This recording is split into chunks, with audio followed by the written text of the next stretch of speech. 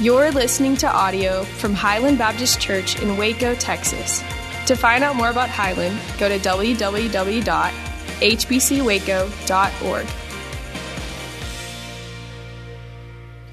We've been in John chapter 15 for a month now, and we're wrapping it up today. And the passage in John 15 that we'll read today has been controversial for the past 200 years.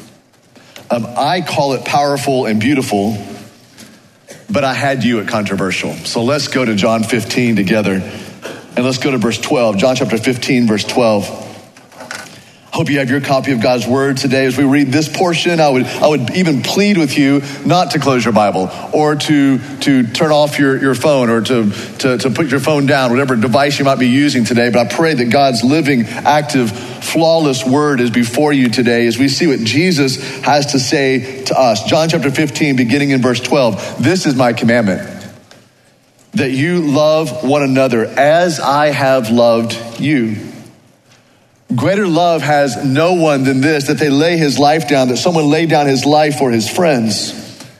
You are my friends if you do what I command you.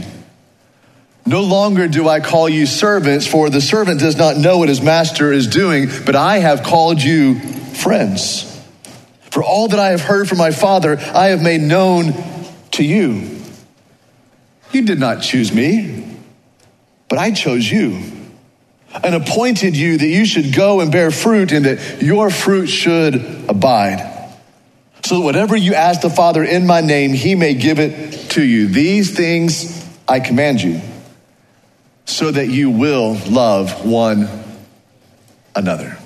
Go back to verse 12. Verse 12 says, this is my commandment, that you love one another as I have loved you. Highland, this is crystal clear. It's an imperative from the Lord, sisters and brothers, that we love one another. It's not a divine suggestion. It's a divine command from God, from Christ himself. These are our marching orders. And in what way, in what manner then are we to love one another? Verse 12, just as Christ has loved us. It's a tall order. Well, what does that look like? Well, first, the love that Jesus speaks of here is practical, not emotional. He's not asking us to have good feelings toward one another, but to love one another with action. When this John 15 evening of teaching began, Jesus initiated it with love that was put into action. Practical love, not emotional love. In fact, he did that by the washing of the feet of his disciples. Go back one page, if you don't mind, just to John 13. It'll be on the screen also if it's too much energy for you to expend to go back one page. So we go back just one page to John 13 and look at verse 3 with me.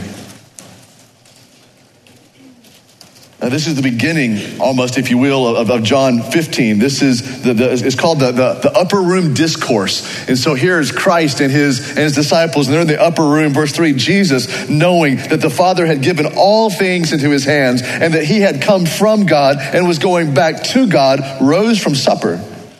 He laid aside his outer garments and taking a towel, he tied it around his waist. Then he poured water into a basin and began to wash the disciples' feet and to wipe them with the towel that was wrapped around him. You see, it wasn't some ethereal, mushy feeling of a love that Christ had for his disciples. It was an act of love. It was practical love. It was love as a verb, not love as a noun. Secondly, we are called to echo then the nature of Christ's love. So if we're to love one another just as Christ has loved us, first of all, it's not some emotional feeling we have for one another. It is a practiced love toward one another. But secondly, it is an echo of the very nature of Christ's love for us. What is the nature of Christ's love? It's very humble, which isn't a very high-scoring word in our culture today, humility. It's a sacrificial love. It's a love that Christ has for us, therefore we should have for others. A love without condition, a love that is patient, a love that is joyful. It's a pursuing love. I mean, how does Jesus love us? How is his love practiced? How is his love expressed? Look at verse 13. We read it just a few moments ago. Verse 13 of chapter 15. Greater love has no one than this, that someone lay down his life for his friends.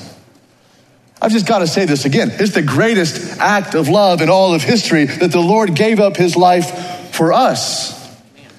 And when it says right there, no greater love, take that for exactly what Christ is saying. It means that you can give up today looking for a love that equals or supersedes the love of Jesus.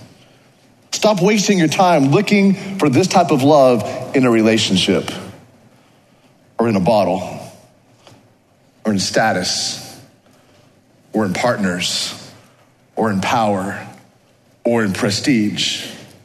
Truly, the greatest love you will ever know is the love that comes from Jesus, the Son of God, who voluntarily laid down his life for you. Mark my words, the world will not offer a love like this. Verse 14 and verse 15. You are my friends if you do what I command you.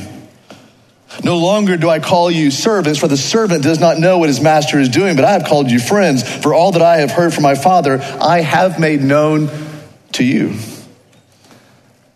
This is mysterious, but also this is good news.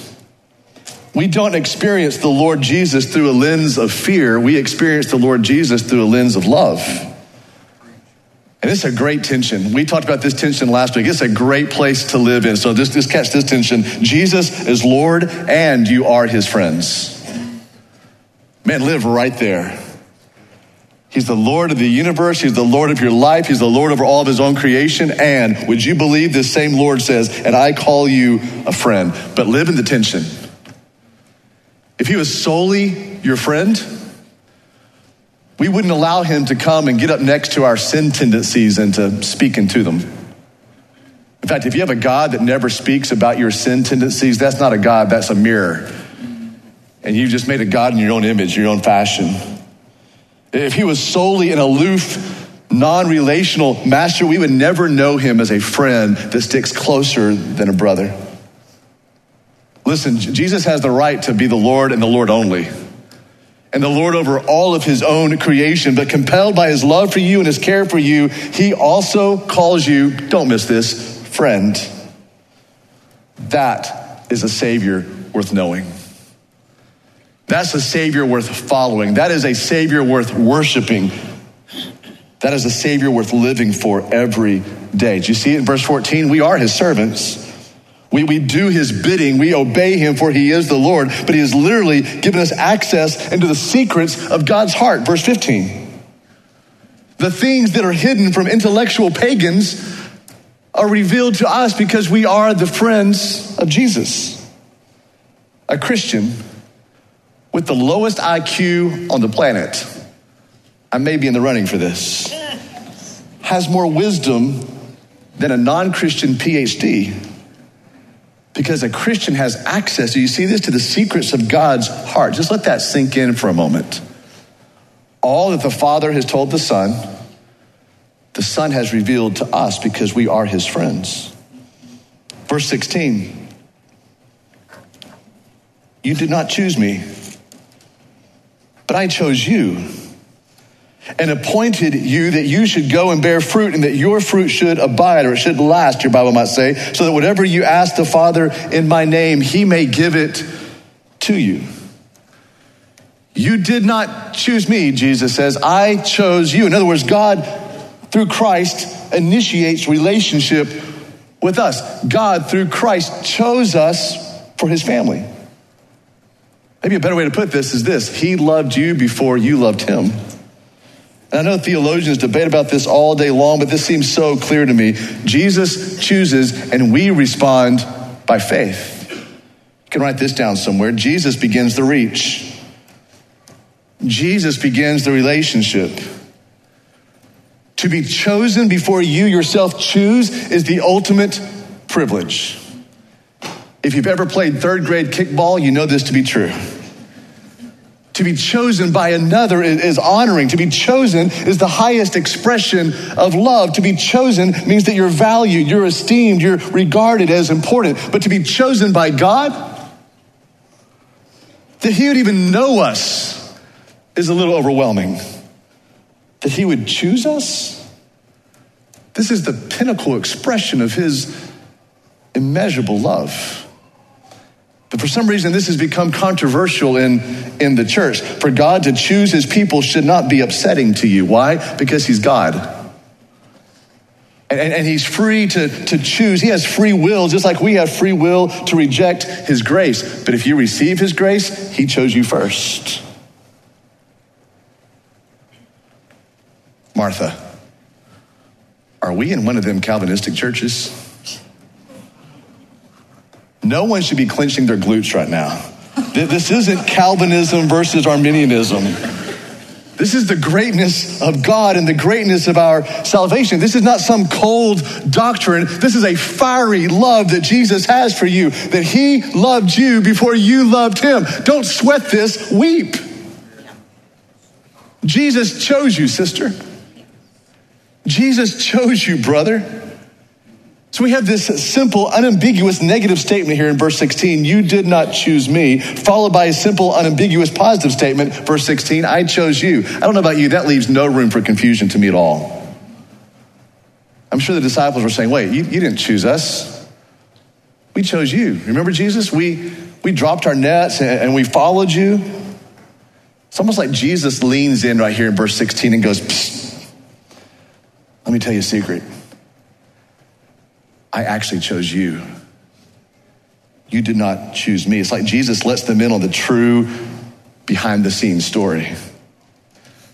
And this is clear doctrine all throughout the scripture. You don't have to turn there. It's on the screen behind me. And in front of you, Ephesians chapter 1, verses 4 through 6. I've helped a little bit with the pronouns here. He, God, chose, in Greek, eklego, which is the exact same word that Jesus uses in verse 16 of chapter 15, that he chose us. God chose us in him, in Christ, before the foundation of the world, that we should be holy and blameless before him, before God. In love, it was God who predestined us for adoption as sons, ladies, as daughters, through Jesus Christ, according to the purpose of his, God's will, to the praise of his, God's glorious grace, with which he has blessed us in the beloved who is Christ.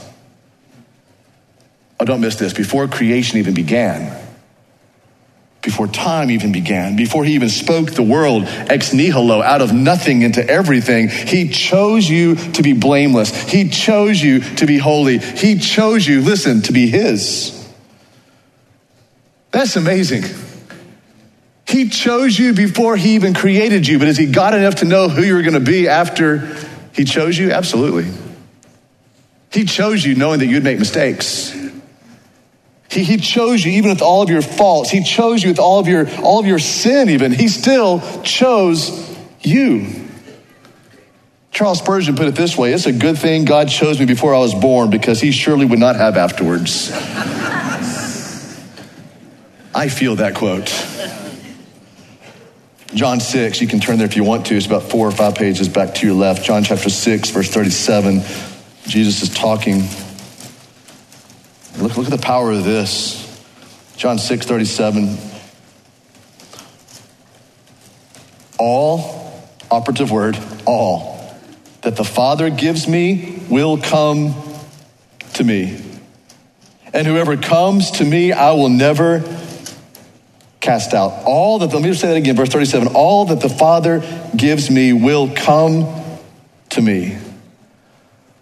So college student, when you were 7, 8, 9 years old and you gave your life to Christ, that was actually because God gave your life to Jesus first. Those who believed on Christ 2 weeks ago, and it kind of felt like your choice, it is a good thing that you said yes to Christ because the Father had already said yes to Jesus about you. All that the Father gives me will come to me, and whoever comes to me, I will never cast out. For I have come down from heaven. Here's a picture of the gospel. For I have come down from heaven, not to do my will, but the will of him who sent me. And this is the will of him who sent me, that I should lose nothing of all that he, God, has given me, but I will raise it up on the last day. If you want to, go back to John 15, look at verse 16. You did not choose me, but I chose you. Why did I choose you? I chose you to appoint you that you should go and bear much fruit. He appointed you.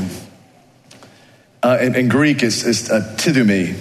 And tidumi means it's a construction term. It means to set a column deep into the ground or it's an engineering term, to set a column deep into the ground so that a building might be built on top of it. So it means to be purposed, to sink a column into the ground. It means something is set, something is secure. And so here's what Jesus said: I chose you. You did not choose me. And when I chose you, I set you. I secured you. I sunk you into the ground like a column to do what? To bear fruit.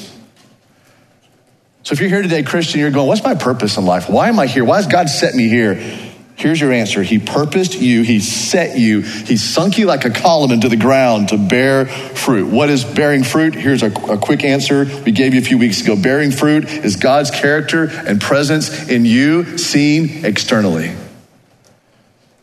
It's the character of God in you. His humility, his love, his peace, his joy, his gentleness in your life being seen by others. It's the power of your God, of God in you, seen by others. It's your confidence. It's your courage. It's the victory that you live in. What is that? That's the power of God in you, seen externally by others. What else is in you? The mission of God. What's the mission of God? To glorify Christ. To take the good news to Waco and the world. That mission of God in you is seen externally by others. That's what it means to bear fruit. God's character, his presence in you, seen by others. And I want you to hear this. He did not appoint you to be busy. He appointed you to be fruitful. You need to come to the end of every single day of yours and ask yourself, was I busy today or was I fruitful today? You need to come to the end of every week and say, was I busy this week? Was I fruitful this week? The end of every year, was I busy this year? Was I fruitful this year? Because really you're going to come to the end of life and you need to ask yourself, that's the end goal really of life is not, hear me say this, the end goal of life is not busyness, it's fruitfulness. The expression of God in you seen by others. And look how sweet this is. Jesus calls us into relationship and into purpose, the two things we search for in life. Everyone in this house, everyone watching online. It's what we strive for. We spend a lot of time looking for relationship and looking for purpose. And look how good God is here. In Christ Jesus, he calls us into relationship.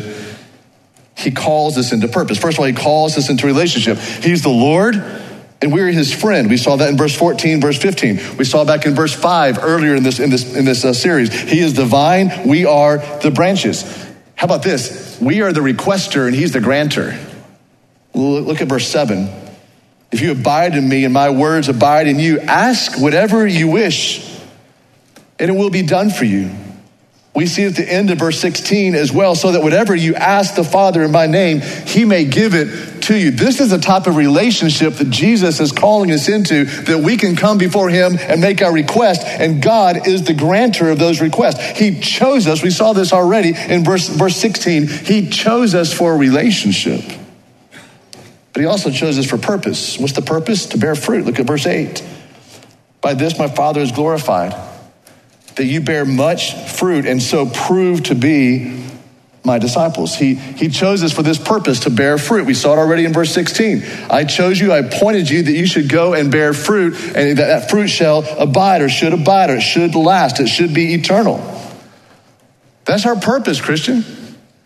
To bear fruit. Our purpose also is to love other people. We see this in verse 12. This is my commandment, that you love one another as I have loved you. We also see at the very last sentence of our passage, these things I command you so that you will love one another. That's the purpose for our lives, to bear fruit, to love one another. And here's the third and last purpose for our lives, to live a life of joy. Look at verse 11. These things I have spoken to you, Jesus says, that my joy may be in you and that your joy may be full. Relationship and purpose is what humanity is striving for all the time, and Jesus has already given it to us. Jesus is not asking you, inviting you into some cold, legalistic religion. He has invited you to live in his joy. He's not asking you to somehow produce results on your own. He has invited you to be a branch, and that he, as the true vine, might bear that fruit through your life. Hear me again. Jesus is not asking you to be busy. He's asking you to abide in him, to abide in his word, to abide in his joy, to abide in his love. Would you stand with me, please, and let me read John 15:5 to you. Reminder of the crux of this passage. I am the vine. You are the branches. Whoever abides in me and I in him, he it is that bears much fruit. For apart from me, you can do nothing.